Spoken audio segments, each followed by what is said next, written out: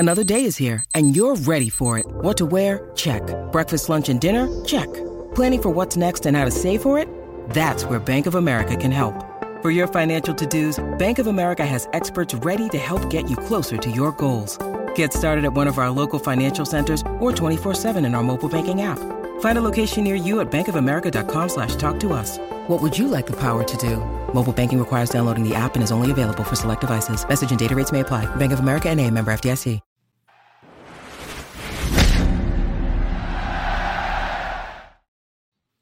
Welcome into 11 Personnel. Happy to be here on, what is it, Wednesday? We're in 2023? Damn, look at how long have we been doing this thing now? For a while. Yeah. Good, long, hot minute. It's been a pleasure. I'm Nick Roush. He's Adam Luckett. New year, new us, new podcast. We haven't gotten to the KSR football podcast yet. We'll do another one of those, maybe after the national championship. We'll see how we're feeling. I am feeling like hell. Shout out to a good old-fashioned Nashville. It's not even like the Nashville sickness like it. I've been hacking along the way forever, but we're powering through. We're drugged up because there's been some stuff that has happened since the Music City Bowl that we got to get to. And we should probably talk about the Music City Bowl one more time. Although, Luckett, I never want to talk or think about that Music City Bowl ever again. Well, good thing now is they can't go back to the Music City Bowl for like 3 or so years. So, well, that's a I pro didn't think here. they could play Iowa again, but well, you know, it happened. Yeah, I don't really want to parse through I gave all my thoughts on that like right when the bowl game was announced. Not to toot my own horn, I said it was a huge mistake. They shouldn't be doing this. It makes no sense, and I think that all played out. Like that was I just don't know. I guess if the game goes another way, like you could see Kentucky hang in there, but that was just a dreadful kind of game and performance and all of that. It was just hard. It was hard to watch. Well, and it was even worse for me, Lucky, because I felt like we knew what was going to happen. Like it was the bad high school play that you know what's going to happen, but you just kind of show up anyway, just to be nice. But like it wasn't an enjoyable experience. It was the worst bowl experience of the Mark Stoops era. Yeah, and I think it was overall. This was very much a hard season to watch, right? Like a lot of disappointment, a lot of frustration, a lot of why are they doing this? Why isn't this working? And it was just kind of the season was a slog, and it ended with the ultimate slog of a bowl game. It's just really frustrating. Like you look back at the year, and the offense just really let the team down. There were special teams issues, obviously, but like if the offense is just a little bit better, those don't keep Kentucky from winning games. I think that was really my biggest issue. Was just why was the offense this bad? You know, they got to fix it. And then just the whole year, I think, you know, they were like, go back where we were this time last year. You know, they signed that really good recruiting class. The vibes were great. The vibes were strong, Nick. Like going into the draft, then we get all this Will Levis buzz, and that drives us through the offseason. But then you get in the summer, and like recruiting goes really slow. And then that just kind of, to me, that kind of parlayed into the season. The season was just like, oh, well, we'll get the offense fixed. You know, like, you know. It'll get there eventually. It doesn't look great right now. You all came in the spring. It doesn't look great. It's pro offense, but just give it time. Oh, y'all here for practice for summer camp? Oh, yeah, we're just working through some things. There's just some injuries. They'll be fine. And it just never got it, you know. It never got any better. It was just like all the problems in April were the same problems. And then, like, you add in, like, the recruiting stuff. Like, on paper, the class, you know, it goes with, like, their historical norms, this 2023 recruiting class. But I think there's big reasons to be maybe a little bit worried. Like, you had a lot of momentum here, and you didn't really cash in on it. You got a tough-ass schedule coming up in 2023. Well, and I would also say, too, that, like, even though you get the historical average, you needed linemen. Right, like you didn't really get any. Like right, you got Kobe Keenum is like maybe your one bankable trench player that you feel like is going to be a contributor. I mean, like, yeah, Malachi Wood, a tackle. It's the only real tackle you got. That kid is like that's more of a he's very much a stash player, right? You're banking on him developing in your system. But there's a lot that I would probably have to bounce right for you there. You didn't get any tackles. Now you look at the defensive line. They only signed one player on the defensive line, Nick. Tavian Gadsden. That room has got guys in it, and we'll talk about that room here in a little bit. But, it could be a sign that their line of scrimmage recruiting is kind of getting in trouble. You got to worry about that moving forward. So there is just this is like a huge season, one way or the other. And we've seen kind of the noise with the NIL stuff and getting that fixed. It seems like they have gotten some of that fixed, and they did a good job in the portal here. But they've got to get this stuff corrected, especially on offense. They got to be able to score points, man. If they don't, the season could really get ugly next year because you're playing a tough-ass schedule. Yeah. So, you look back now, that schedule really played out like we thought it would. Georgia was the one big juggernaut, but Ole Miss totally tanked to end the season. They just did it a little bit later than I thought. Mississippi State was good, which we thought, but Kentucky got them in a good spot. Missouri was 500 team. Vanderbilt was improved, but still was a team you should beat. South Carolina was just kind of they finished 8-5. That was a game at home you should have won. There was a lot of things I think going your way. You got a down Florida team on the road early. Mm-hmm. You had a lot of You had a big games. spot for Tennessee. I mean, that would have been tough, but you had a big spot there. But you had everything was there to really go 9-3 or 10-2 again, and they just didn't. And that's really, I think, the most frustrating part about this year was it was all there and they just couldn't grab it. And not to get too ahead of ourselves, because we might as well. I don't want to talk about that Music City Bowl. It sucked. It was not fun to watch. Yeah, I mean, it just is what it is. It was everything we said it would be. Yeah, it lived up. It lived up to its reputation. One team got a lead, then they got a turnover, and the game was over. Yeah, literally, because neither of those offenses were scoring probably 14 points. It would have took them 30 possessions probably to get 14 points on one of those two defenses. Iowa's defense ranked first in SP Plus, and Kentucky's ranked third in the final rankings. That. You had two really good defenses against two bad offenses, and Kentucky's offense had a kid making his first career start against Iowa against that defense, which was just a really hard ask at Destin Wade. I will say this about Destin Wade before we get to kind of big picture offseason storylines and then the Justin Rogers news. Destin Wade, I was actually pleasantly surprised by, because you said his stats in our Music City Bowl preview, and he had twice as many rushing yards as he did passing yards in high school. He was in high school. And when he went in there, he did not look like they didn't use him like Lynn Bowden. And I thought that's what we might have to see, was some sort of Lynn Bowden-esque triple option looking stuff. But no, they let him play quarterback, yeah. Yeah, they let him play quarterback. And I thought he didn't do a very bad job. He obviously made those mistakes. One of them was an execution error on a throw, and the other one was bad decision. It was very anti-Stoops to call for a pass on 3rd and long, back up in your own end zone with a minute or two to go. So, that all in all, they asked him to do everything against a defense that allows nobody to do anything, and he did okay.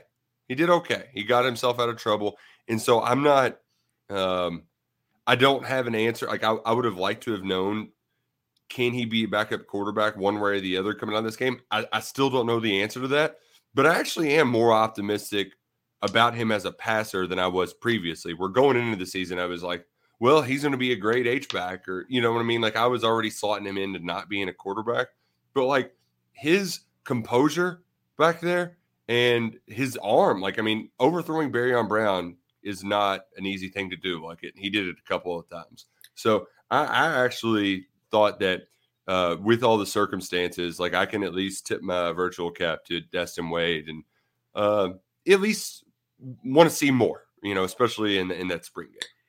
My parting thoughts were I could picture him playing winning football as a quarterback for a Power 5 team. I just don't know if it's going to be in the type of offense that Kentucky runs right now. I could see him being in maybe a run heavy that involves quarterback run offense, and then they use just play action to take vertical shots, right? So like a run heavy, like an Eddie Grant offense almost. If that worked out like they were like a Kyle Shanahan offense. But I was like Kansas State is one I think of if anybody's watched Kansas State this year. Very run heavy, and then their pass game is very play action, deep shot driven, and that's kind of a scheme I could see Destin Wade succeeding in. But I don't know if it's going to necessarily like any type of pro style attack, which is what I think Kentucky's going to run here with Cohen. I just don't know. It's hard for me, I guess, to see that right now after one game, but it's a small sample size. Right. Maybe in a pinch, though, you kind of adjust some things. Yeah. He's got a big arm. He's a big body. He can move around a little bit. So there's tools there, but I think they're like the first interception. That's the big worry for him. Just kind of the accuracy, short game to intermediate accuracy. Like he just totally overshoots. Mm-hmm. Dane Key throws it above and behind him, and it just right to the safety. They're in zone coverage. You're just waiting for it. That's the kind of stuff you can't have. That ball's got to be it's got to be on the money 9 times out of 10. And if you miss, it's got to be a low miss. You can't miss high against zone coverage. So. The points you made, though, about the offense, Kentucky was able to kind of it's not necessarily what they did under Liam Cohen with Will Levis, but it was very much let's give Chris Rodriguez the rock, and then we'll take some deep shots. They end up not taking as many, but then we're going to force feed Wan'Dale Robinson as part of our passing game. I think the biggest storyline this offseason is the questions about Liam Cohen. It's Wednesday. We're probably going to get official word, Monday or Tuesday of next week, I would imagine, with the press. Yeah, I would imagine the 9th or the 10th, we will have something by then. So, really, the biggest overall question is, the Rams stunk this year. You can blame it on injuries, but, how much of Kentucky's success with Cohen to climb as high as they did, and I forget their SP plus finish. Was it 25th on offense? Yeah, they're right there at 25, I think. Yeah, somewhere in that ballpark. Which, by the way, third ranked defense, 97th ranked offense in SP plus. Best defense in the SEC. Worst. They were 21st last year in SP plus offense. Yeah, they never had a top 50 SP plus offense, and Liam Cohen had a top 25 one. How much of it was predicated though on two of the best? The single season receiving record holder and the third best rusher of all time. And pros on the offensive line too. That's true. Yeah. You had All-American offensive tackle and Darian Kennard, and you got a all-rookie guy and Luke Fortner there at center. So how much of it was just predicated on those 2 or 3 guys doing everything for you? And how well does it work without him? I feel like those are the fair questions that we frankly probably won't know the answer to until about week 5, because they don't play anybody to start the season next year either. Yeah, it's also, I think, probably a good thing that they get this runway to figure some stuff out with all those question marks. But I do think you got to the offense this year had a first round draft pick at quarterback and couldn't figure it out. So, you got to play to your strengths. And I think Cohen has proven in his 1 year he was able to do that. And so I think from what we've seen, he was able to figure it out and do what it takes to make this team successful. And he showed, I think, the ability to adjust, right?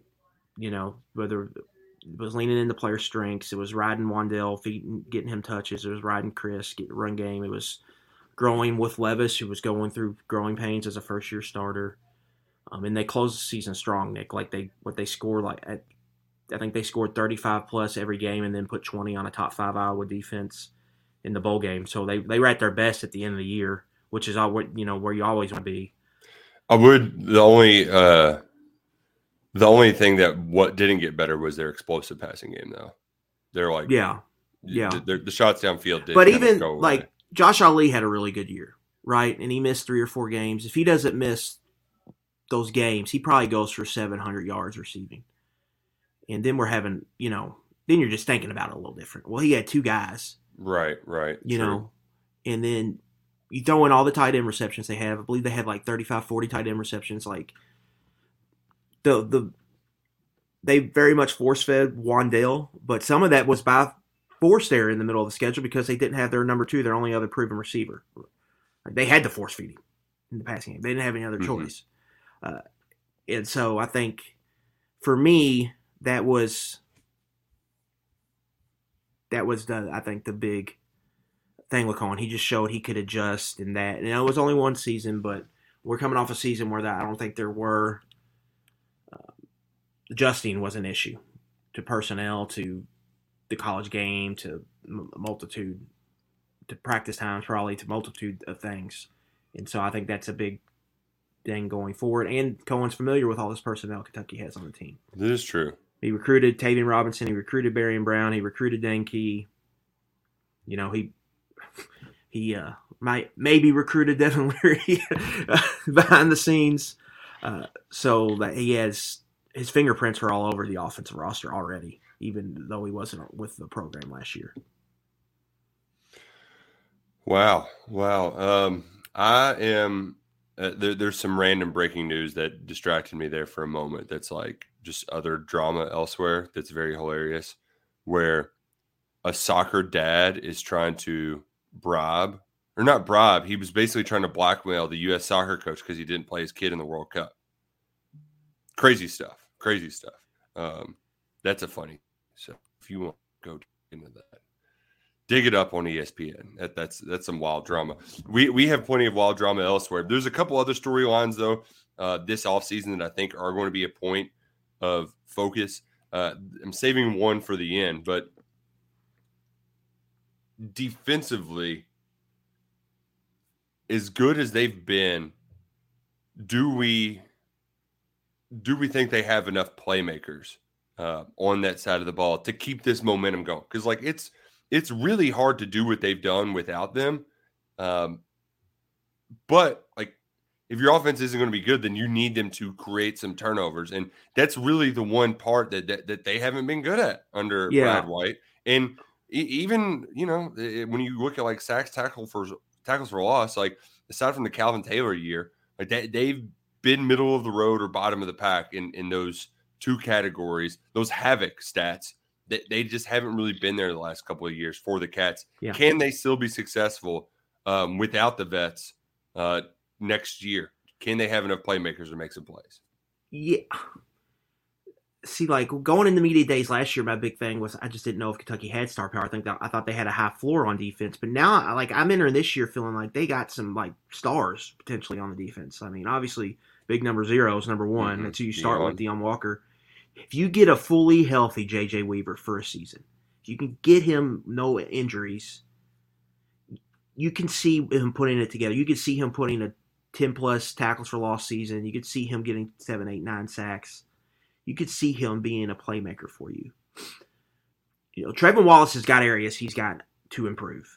I think notably playing in the box against the run is an area he needs to get better at, but he has playmaking potential, and we've seen it. Two interceptions this year, Nick. You know, we've seen him flash and make plays. Like, that's a guy you can see turning into just a star if the light comes on for him. And then even the secondary, I think, like Jordan Lovett, it's got, you know, he's flashed. So is Zion Childress. Yeah. But Lovett's a younger guy, so I don't know if it's going to come next year, but you can see, like, I could picture him turning into an all-SEC player here at Kentucky, back there at free safety. Like, for a young player, they kind of had to throw him in after the Geiger injury. He played really well. And then, you know, Childress, they lost Asian for a little bit, and Childress kept in, and they didn't miss like a beat with Childress and Lovett back there. So that was really good to see. But really, those first three I named, Deion Walker, Weaver, Trevor Wallace, those guys you could see, if it all came together, you could see any of those making the first team All-SEC in December next year if feasible stuff comes together for them. And you didn't mention, too, the guy who's probably the biggest game wrecker that missed a season. Like, what are they going to do with Vito Tisdale? I don't know. Yeah, I think what's going to happen. We're going to get into this, but I do think, like, there's a lot of talk about we need another edge in the portal. Need another edge. Because all year Kentucky played with Weaver and Wright on the field. But I think it's important. Like, they just signed Heaton Wade and Tyrese Fearbury, both top 200 recruits in the last recruiting class. Like, you got to get your return on investment on that, right? Like, one of those guys need to play. They're going to want to play. They need to get on the field. But also, Nick, they got 9 safeties on this roster, including Taj Dotson. But 6 of these dudes, I think, need to play next year. Jalen Geiger, Zion Childress, Vito Tisdale, Jordan Lovett, Alex Safari, Kobe Albert. How do you get them on the field? You play with an extra safety. So I could see them getting back to what they did in kind of 2021, where they had like a hybrid Sam nickel player, and Devontae Robinson played in base, and they brought in a nickel on passing situations. I could see that playing out. Like, I could see Alex Safari being like your starting Sam outside linebacker. He made a nice play in the Music City Bowl. Yeah, and so I think that's just the defense is going to look a little different, and you got to just picture who they're playing, permanent opponents, right? You do have to be able to get big and body blow Georgia, but Louisville's going to throw the ball all over the yard now, right? You got to deal with that monster at Tennessee. Yeah. Mississippi State's probably not going away from the air raid. Probably not. So you're still going to have have guys that can cover there. And you got a lot of safeties that can all play and they need to be on the field. So that's what I think you're going to see more of, kind of like the 3-3-5, 4-2-5, whatever hybrid defense next year. Yeah, I mean, and you didn't even mention that Dow Loggins, high-powered attack. Yeah. We're still waiting on Rattler's announcement. He's been a little weird when they keep asking him about that. Yeah, real bizarre. I haven't heard from him. Man, it was a real shame they lost. I know you were just heartbroken. 3 defense special teams touchdowns, and couldn't get. That was brutal. I loved the under in that game, and that thing was toast in the second quarter. I mean, Jiminy Christ, they could not stop Notre Dame. Irish were marching up and down the field. That offense is so bad too. Like, I didn't understand it. Notre Dame finally got their quarterback back for that game. That Buckner who started the first game and then got injured. Did you, by the way, see the troll job that I'm curious who it was that South Carolina did it, but they flew a plane over the Orange Bowl? Yeah. And it was a plane that had like the writing on the tail end and said, "Enjoy your bowl game." And it was to Clemson and Tennessee, who they both beat at the end of the year, which I doubt that South Carolina actually had something to do with it, but I'm sure there was a money man that did, right? Yeah, I would say so. Shane Beamer. What a jewel. What a gem. The other offseason storyline that I've got lucky that I think is pretty big, that might even be bigger picture than this, is Justin Rogers enters the transfer portal on Tuesday. And first and foremost, it's just the perfect rock jock, shock jock, sports talk, whatever you want to. First take, Kentucky would lead with this because it's just perfect. Because we should start a first take, Kentucky. First Kentucky. We'll just scream at each other until somebody sends a bad tweet. But it's the perfect story because Justin Rogers was this highly sought after recruit, 5-star guy, highest ranked signee ever. People want to see him succeed. He's at a position that doesn't produce a lot of stats, so like it's hard to really quantify how good he's been without just like you just say one way or the other whether you think he's been good enough or not, right? Like nose guard, that's the nature of that position. And then you add in the fact that like he finally had a solid year. He's a solid starter. And you don't want to just lose your return on investment, right? Like you talked about with some of those high recruits earlier. Like you want to see them it like come to fruition with a big final year and then they go off to the pros because that's the normal way things go. And then you see the list of potential suitors from Wiltfong, and it's your Georgias, it's your LSUs, Louisville, Michigan State. Like it's all these schools that you compete against recruits for. And when Nil's involved, it's just going to get everybody up in arms. And I love it. Personally like it. It's the perfect fodder for me. But I think the bigger question isn't about actually Rogers' situation specifically, which we'll get into, but big picture wise, the 2 highest ranked signees that Kentucky's ever signed in the history of signing, both entered the portal this offseason. Like you had these very dramatic recruitments go down to the wire, and you haven't like you got absolutely nothing out of Goodwin. Who knows what he's going to? We've heard nothing out of that saga. So like who knows what's going on there? And then Rogers, you got like maybe a year and a half out of him, where you got something out of it. But like,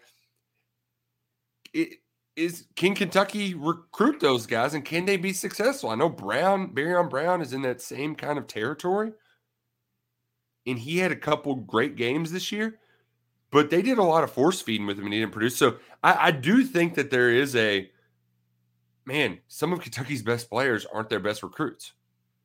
Yeah, the only thing I will say with Baryon, like, he did have that Georgia game. Like, like we can talk about Baryon and is he tried to do too much, but like, put on the Georgia tape, like, like let's not like overthink this. I know there's some talk going on about like let's not overthink this. Like, just put on the Georgia tape, put on the Georgia tape, and just everybody chill out. But yeah, I think right. You hit the nail on the head here. Like Rogers and Keontae were both like these major recruitments, top 100 prospects. Kentucky's not used to being in these type of recruitments, and they were long and drawn out. Where Baryon happened, Nick, it would just happen kind of fast in the season. Yeah. Right. You got on the radar. Kentucky gets on the radar. You're thinking, okay, we're on the radar, cool. And then it's like, oh, he's visiting. Wow, he's visiting. He's not going to Alabama. He's visiting Kentucky, TCU, and you get him on campus, and then he's about to commit. And he commits, and it just kind of it was different. And then Rogers and Goodwin, they commit in the spring, and then we have a whole 9 months of recruiting sites writing articles about where they could flip to. Right. And so they were just in the cycle, the news cycle more than Baryon Brown was, just because of that early commitment. Justin Rogers was what he was too as a recruit because of offensive line potential, and Kentucky recruited him as a D lineman, let him play D line. Justin Rogers was a quality, good player here at Kentucky. I mean, he started 13 games this year, and he started 2, 3, 4 games last year when Marquand McCall was out with injury. Right. So like you're looking at 16, 17 game starter in the SEC. I don't think I ever watched Rogers out there and thought, he didn't belong. And so, solid lineman with game experience goes into the portal. That's like gold, right? Everybody's looking for quality linemen. I'm not surprised that these big schools are looking at him because everybody needs depth and size and players on the line of scrimmage, especially those programs that have new coaches or newish coaches, and they're trying to stack their roster with all the departures they might have had from the previous regime. So that does not surprise me. To me, it's probably the biggest loss in the portal era since Jeff Badet in the transfer era. Mm-hmm. Like you're losing a starter and a good player, a guy who can play. But with that said, like it's not irreplaceable.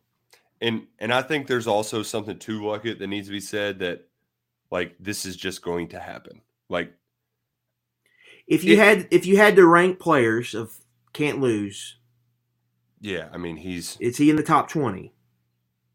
He's probably in the top 20, but it's like at the bottom of it. Yeah, he's I wouldn't put him like top 10. And the thing for me too, Luckett, is this sort of stuff. Like I'm trying to think of it on a professional level. And the kind of how we weigh it out in the professional level, how many times does Joe wide receiver say, you know what? I'm not making as much. I want to go be a free agent, try to make more money. And you know what? The teams, like the fans are like, okay, see ya.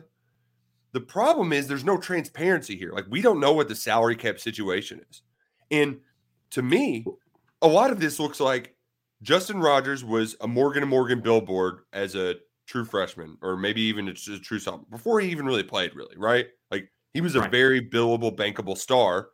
He's been fine, but he's been usurped by another billable, bankable star on that defensive line.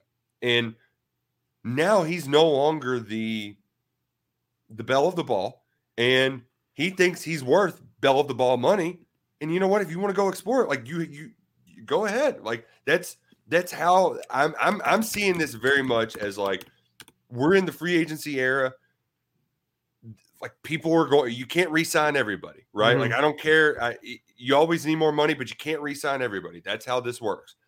The thing that I do like have a little bit of sympathy for Mark Stoops and everybody out there that's doing all this stuff.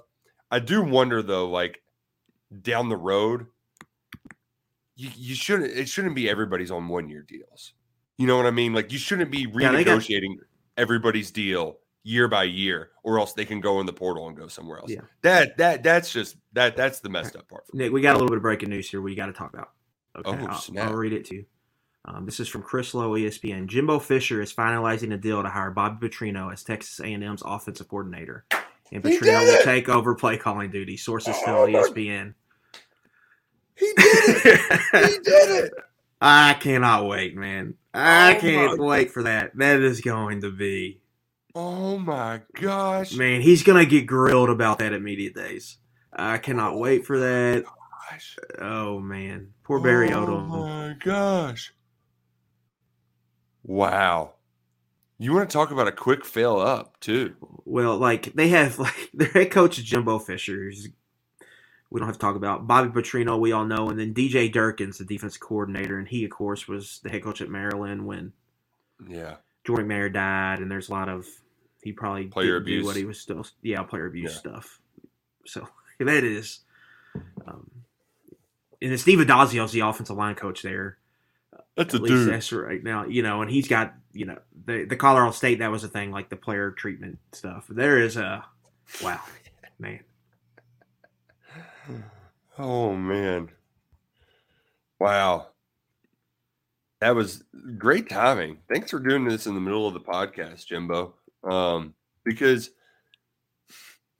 all right, here's my thing, Luckett. So a lot of people say, you need to modernize your offense. You need to modernize the offense. Does Bobby Petrino have a modern offense? Like, he's a better play caller than Jimbo. But yeah, I get what you're saying. You know what I mean, though? Like, yeah, Petrino's best years. He did change some stuff with Lamar. I will say that. Like they were doing. But that was also 2017. That was 6 years ago. You got a point there. And he's going to. This is definitely the one thing that Jimbo at least knows is like 2 or 3 years max is Petrino's like so like if he can just give you the bump to get you back on track, then you're fine. But I also am fascinated. Bobby Petrino, this is his first time answering to anybody since he was at Auburn back in 2004? That's 20 years. He hasn't been an offense. He's been a head coach ever since then. Yeah. So like having them screaming at each other on the sidelines. Oh my! He's got to be a booth guy though, right? Yeah, that's what I was thinking. Just to save everybody, he probably just needs to go to the booth. He's going to be up in the booth. He's going to call something down, and Jimbo's going to change it, and Petrino's going to be irate. Oh my gosh, this is It could either this could either go great or it could blow up. Wow. Oh man. Whew. Okay, so this is fun. This is fun. But back to Justin Rogers. I know one thing he said that it's not all no related. That's at least what he tweeted, which, it may not be. And I could see also him saying like, all right, knows, because I get the sense like it that 5-star recruit thinks he's going to spend 3 years in college and go to the NFL. He needs another year of college to go before he can go to the NFL. Yeah. Maybe he's thinking, all right, I need to play 3 technique. I can't be a nose guard. Yeah. And I need to go somewhere else to do that. Like I need to be in a four down front. Like I need to do something different. And in that case, like, so, so be it. Best of luck. I did think like he wasn't a bum, but he wasn't a great player. He was a fine player who really flashed this year for the first time. Like, yeah. But one thing I'll say with that is like, we saw what happened with Kentucky's offensive line this year. Having quality offensive and defensive linemen is not just something to brush over. That's true. It's a good point. You need those guys, even if they're not, superstars. Just being quality and being able to hold up is, what people need. Everybody's, like I just said, everybody's looking for these guys. Mm-hmm. Everybody in college football, those big guys are hard to find, good ones, or quality ones. And Justin Rogers is a quality college football defensive lineman. And so, and I would think that ideally you aren't sliding Dion down there because you don't want him just eating. Yeah. You want him to eat in blocks. You want him to make plays. Yeah, you want it. To me, I think Dion Walker, one, they're going to move him around. I think they did that this year. I think it's only going to magnify next year. Mm-hmm. But you want to make it so it's not easy to double team him. It's very easy just to, most blocking schemes, you're putting, if you got a nose man, he's getting doubled every time. Yeah, at least getting chipped or something. And so it's easier to double, I would say, a guy there. And it's in the middle where Dion can, I think, cause some more havoc at other positions around the defensive line. I think looking at Kentucky, like, Nick, if you would have told me last year that Rogers, after the year, was leaving for the portal, but I would have thought they probably could have been fine because, you still got Josiah Hayes there. Yeah. So you could probably absorb that. But he just totally fell out of the rotation at the end of the year. He missed 2 games this year randomly, the Ole Miss game and the Vanderbilt game. So I don't really know what's going on with him. It seemed like he was maybe in the proverbial doghouse. Jamarius Dinkins, I think, flashed, Nick, but he's still got to add some weight. Yeah. And that's why it would have actually timed out perfectly if Rogers stuck around for another year, because it's usually 3 years, 2.5 years or so before you kind of elevate. Yeah. He's on year 2. And it was Saunders who got injured, not Dinkins. But yeah, Saunders, yeah. Yeah. And then it stings that you missed out on Jacob Lacey even more now. Yeah, because he's a plug and play. That's it. Then that's your starter right there. Yeah, you're fine. So I'm also wondering too if there is a path forward for Rogers to return or not. It doesn't seem like it, but if he's already got these visits scheduled, and this many teams are showing interest, I think it's a done deal. Yeah. I think the way for this to maybe have worked for him was not for him not to get the interest, but he's getting the interest. Mm-hmm. And I think you probably hit it. He probably doesn't want to be a zero technique anymore, so he wants to maybe go somewhere where he doesn't have to play zero technique. Yeah, I think that's where it's at, and then maybe he wants to get financially compensated too. Mm-hmm. So that's probably part of the package for whoever gets him. But I think it was clear that he probably didn't want to play nose anymore, and he probably originally planned to only be at Kentucky for 3 years anyway. So he's probably thinking, this was the plan originally. I'm just going to go somewhere mm-hmm. and try my luck somewhere else for a year and see how it goes. Yep. Best of luck to him. We're in a whole new world now, as we've said plenty of times before. But it is just different. It's different right now. And I think to my other point though is I hope that you're going to have these when you talk about, you kind of list them out, right? Your 15, 20 guys or whatever. I just hope that you don't have to relitigate and redo your nil deals every single year, and because that feels unsustainable for Kentucky compared to the big guys, because there is just eventually a point where the haves just gobble up the have-nots. And yeah, no offense to Kentucky fans, but we aren't exactly a have in college football. Yeah, there's no doubt about that.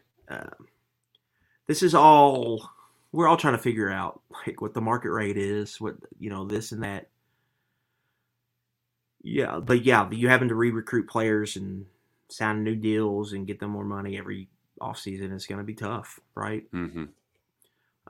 Plus, you got to recruit high schoolers, and so that makes things difficult and hairy a little bit. You just got to. We really have to have your ducks in a row financially too, and you got to have your collectives in place. And it sounds like Kentucky has theirs now, and the wheels are in motion, and that thing is doing its job. And so you got to hope they keep headed down the right path. But first things first, you got to win games. We could talk about this collective and all of that, but you got to win on Saturdays. That needs to be your problem, right?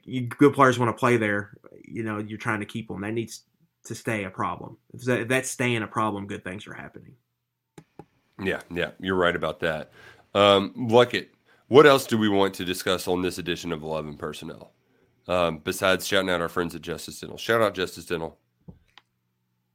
Shout out, Thanks. JD. Any national title picks, Nick? Dude, how great was that Tulane game? That was fun. Yeah, it was a lot of fun.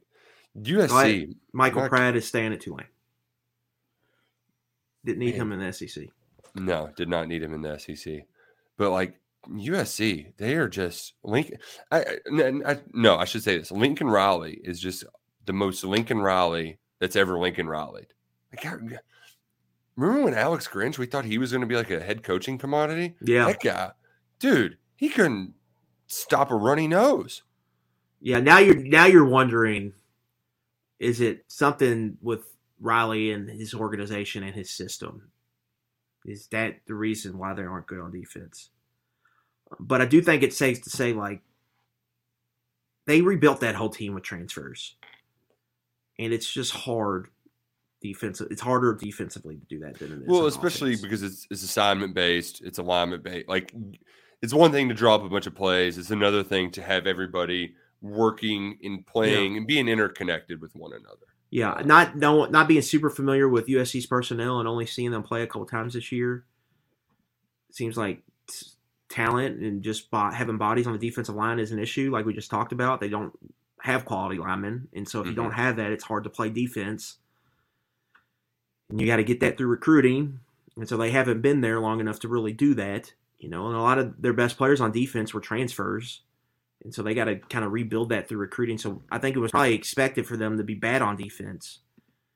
They just ended up being in some bigger games than I think they thought they were going to be in, right? Like the Pac-12 championship, Cotton Bowl.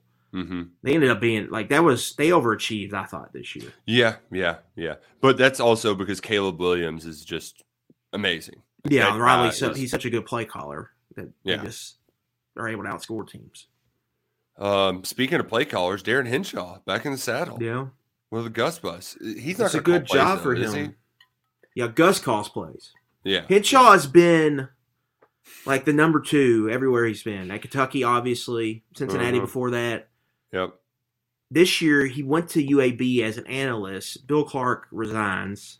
They promote offensive coordinator Bryant Vincent. I believe Vincent still called plays this year. So Henshaw was the number 2 there, and he's going to be Gus's number 2. So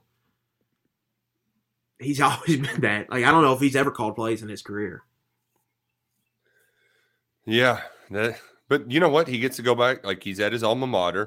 He's the Big 12 offensive coordinator, man. That's good for him. Where his career was after Kentucky fired him, you had to wonder if he was ever going to get back to a position similar, and now he is in that one just a few years later. So that's a good little career break for him, or opportunity, I should say. Yeah, and because he even had to do a QC stint there, right? Yeah, he was an analyst at UCF. He left after 1 year, was an analyst at UAB, and then now he gets to be offensive. Now he's an offensive coordinator for a Big 12 team. Like, good that's for you, Henshaw. Good career opportunity for him. Not too shabby. A couple other quick hitters. My wife just knew that Ohio State was going to blow that. She was like the whole entire game knew she was going to was like, there's no way they're gonna blow this. And me just whooped from the bowl game and everything driving back, and I wasn't feeling great, so I was all drugged up, and I was like trying not to doze off. That guy getting open for the 76-yard touchdown.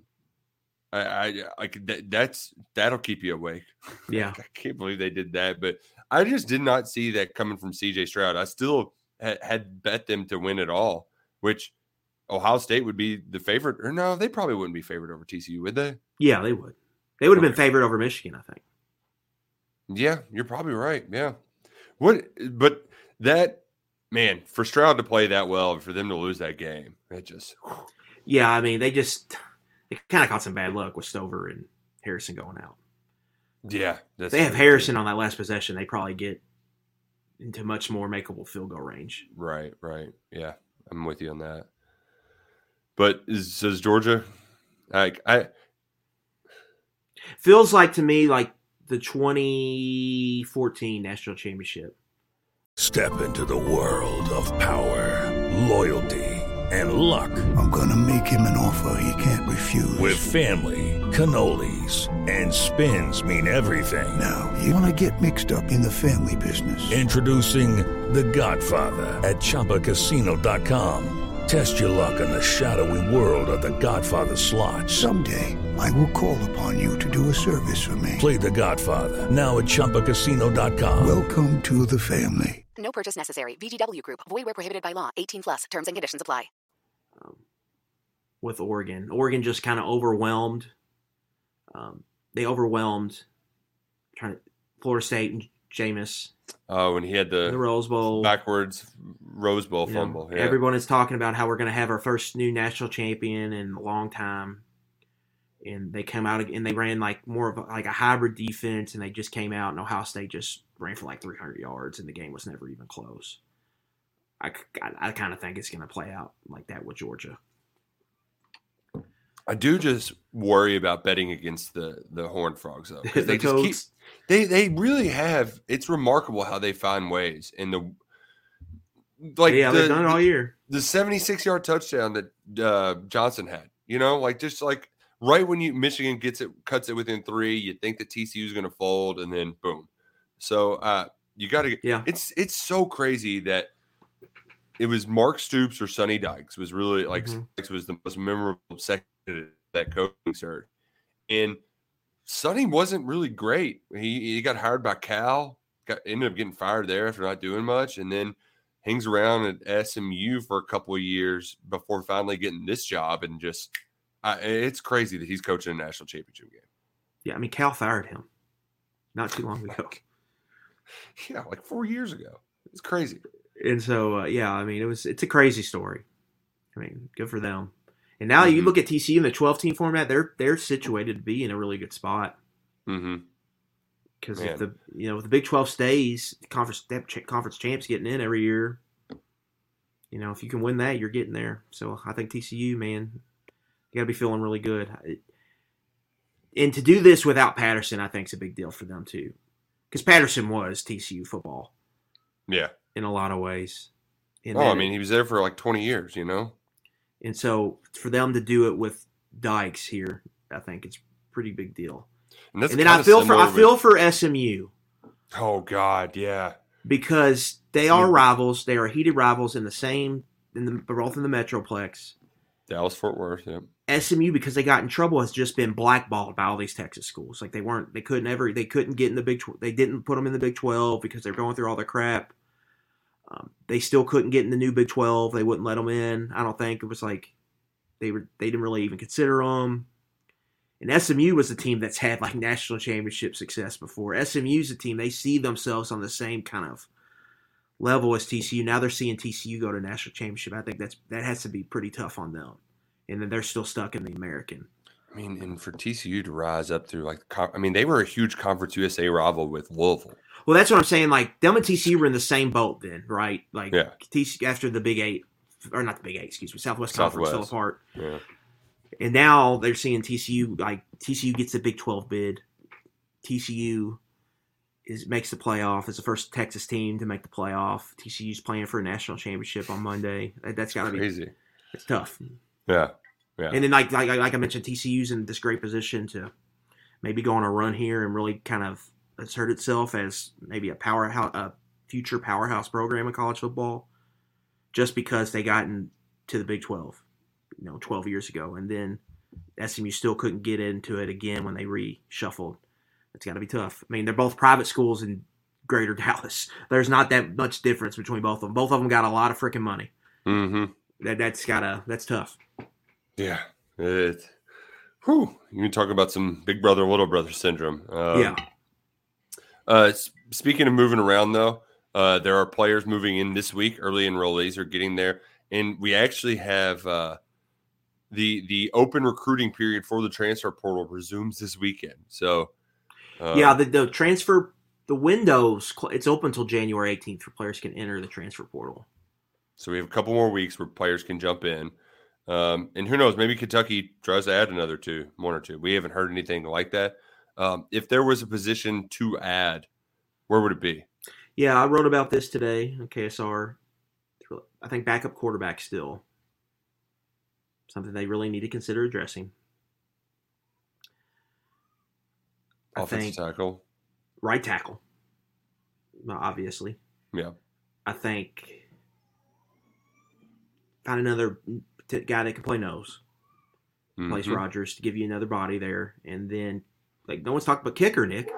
What are they doing at kicker? I don't know. They got a bunch of them. Who's going to kick it, though? Like, is Chance Poore coming back? Is he just going to be the kickoff specialist again? We haven't heard a peep out of Jackson Smith really since he arrived. What's his kind of status? Jay Boulware's your new special teams coach. Are they going to get a kicker? They got that kid from Trinity too, right? Isn't he a kicker? They got a kid. They got a kid from Trinity. Or no, he's a punter. Okay. Sorry, but yeah, I know one thing though. Stoops is pretty confident in Jay Boulware. So figure it out. So that's that to me. Like, that's an important position. Like, what are they doing at kicker? I'll take Ruffalo's been the Summerall's. Yeah, Ruffalo's been the primary kicker here since 2020, I think. Yes. He's been a long time. Yeah. Finished his career 5th in school history and points. So, good fellow, 3rd all time. And punts per yards per punt. So, yeah, I've definitely been diving into the numbers for the season-long stats. Not as fun to do after a 7-6 season as it is a 9-3 season. But yeah. That's why they pay us big bucks. I mean, Nick, 20, I think it was 20.4 points per game. Kentucky ended up with. That was the lowest total since 2012. We know how bad the 2012 that was Joker Phillips gets fired season. Vanderbilt 40-0 season. God bless. And you know what, though? It was good enough because the defense only gave up 19.2 points per game. It's crazy. It was Kentucky was Iowa. God. This year. And it didn't have to be. You never want to be Iowa. Didn't have to be that way. This way, all defense, no offense. Can I also just say too that I know we bust Ryan's chops a lot about how much he talks about Dane Key, but dude, Dane, when he was on, he was really freaking on this year. Dane was good. I mean, he was so good for He's so solid, so good. Like, because normally they struggle with physicality, and that dude just no problem. Yeah. No problem. The only problem was just getting it to him enough, which, that's going to be another offseason. Keep Leary healthy. Hopefully that's not an issue. 2023. Keep Devin Leary healthy. Keep him slinging it around. We got plenty of time to talk about 2023, but we've at least set the table here on 11 Personnel. Adam Luckett, have yourself a great day. We got the final week of the NFL regular season. So, and then thoughts and prayers, DeMar Hamlin. Yeah, man. Scary stuff Monday. Very scary. Very scary. So, some of the preliminary reports seem promising, so hopefully that keeps trending in the right direction. Keep trending in the right direction, DeMar. You got this. Also, people aren't talking about it. He was kicking all kinds of ass, like they want to talk about him as the person. The player was awesome too. He had 91 tackles this year as a 6th-round draft pick. Yeah, he's a good player. Man. Just the routine tackle, too. I just can't. That's the hardest part. Yeah. So routine. Just football. Routine, like physical tackle. We love it, man, but it's scary. And Monday night, I don't know about you, but we were all glued to our TVs, just hoping and praying he was pulling through. So DeMar, it was very much shell shock for me. Just obviously, I was pretty pumped for that game, and just like. And the environment was awesome on TV. And then it was just like, you're waiting for, like, he falls down and it's just like, you think, it's just an injury. Like, yeah, they go to break. You think they come back and then he's like, and then he's either that or he's got up, he's in the injury tent or that never happened. You're just like, oh, like this is really bad. And then you start putting it all together. It was just, crazy. Crazy, scary. Yep. And as somebody said, the NFL doesn't have a handbook for this, especially when the stakes were as high as they were in that game, as far as playoff seeding and all that. So who knows what they'll figure out. They're going to have to make a decision here soon. I would imagine they just count it as like a tie, right? I think they're going to – there's been a theory float out like they're going to no contest it. and then they might do like some type of random number generator between the Chiefs, Bills, and Bengals about who would get the top 3 seeds. Because would they be tied with winning percentage without that game? Well, the thing is, like, if the Bills would have won out, they would have got the number 1 seed, right? Because they would have had the same record as the Chiefs if the Chiefs wins over both of them. But yeah, and they would have had a head-to-head win over the Chiefs. Like, they would have had the same record as the Chiefs, and they had the head-to-head win. Now, if the Bengals would have won, the Bengals old tiebreakers over the Chiefs and Bills for head-to-head. But they would likely got the number 2 seed because the Chiefs were presumably going to beat the Raiders on Saturday. Mm-hmm.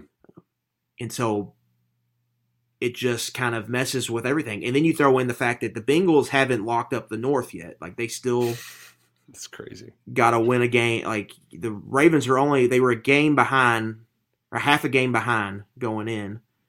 And so they would have either been tied and the Bengals lost to the Ravens already. So, like, there's a lot of things I think they got to kind of figure out. Well, and also this is only the second year without 2 buys, or the third. But that buy is much more important when there's only one of them, you know? Yeah, I think I don't know if that's the case, or I think it's a pretty recent development though. What really stings here is it happened so late, right? Like, if this was week 5, they could have figured out a way to play this game. Yeah, but it's week 17. But it's week 17, and there's all this at stake, and they don't want to change the playoff schedule. That playoff schedule is locked in.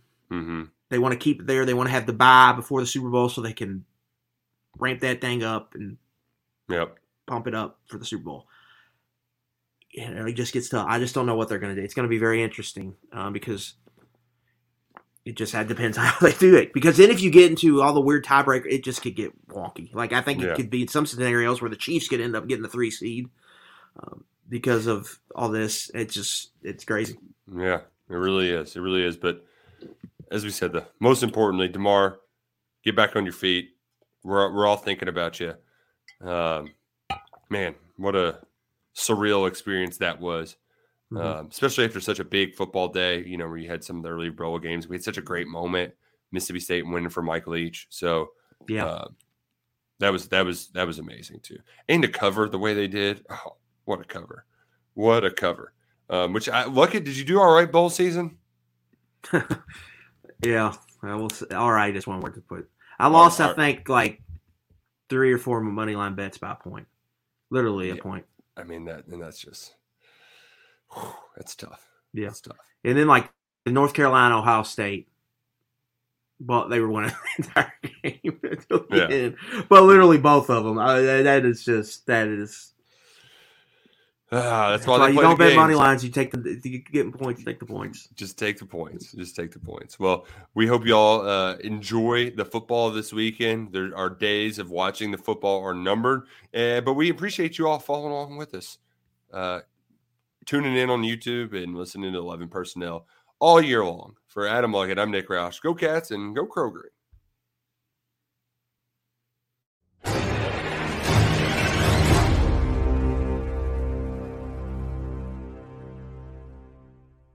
Judy was boring. Hello. Then Judy discovered ChumbaCasino.com. It's my little escape. Now Judy's the life of the party. Oh, baby, mama's bringing home the bacon. Whoa, take it easy, Judy. The Chumba life is for everybody. So go to ChumbaCasino.com and play over 100 casino-style games. Join today and play for free for your chance to redeem some serious prizes. ChumbaCasino.com. No purchase necessary. Void where prohibited by law. 18+ terms and conditions apply. See website for details.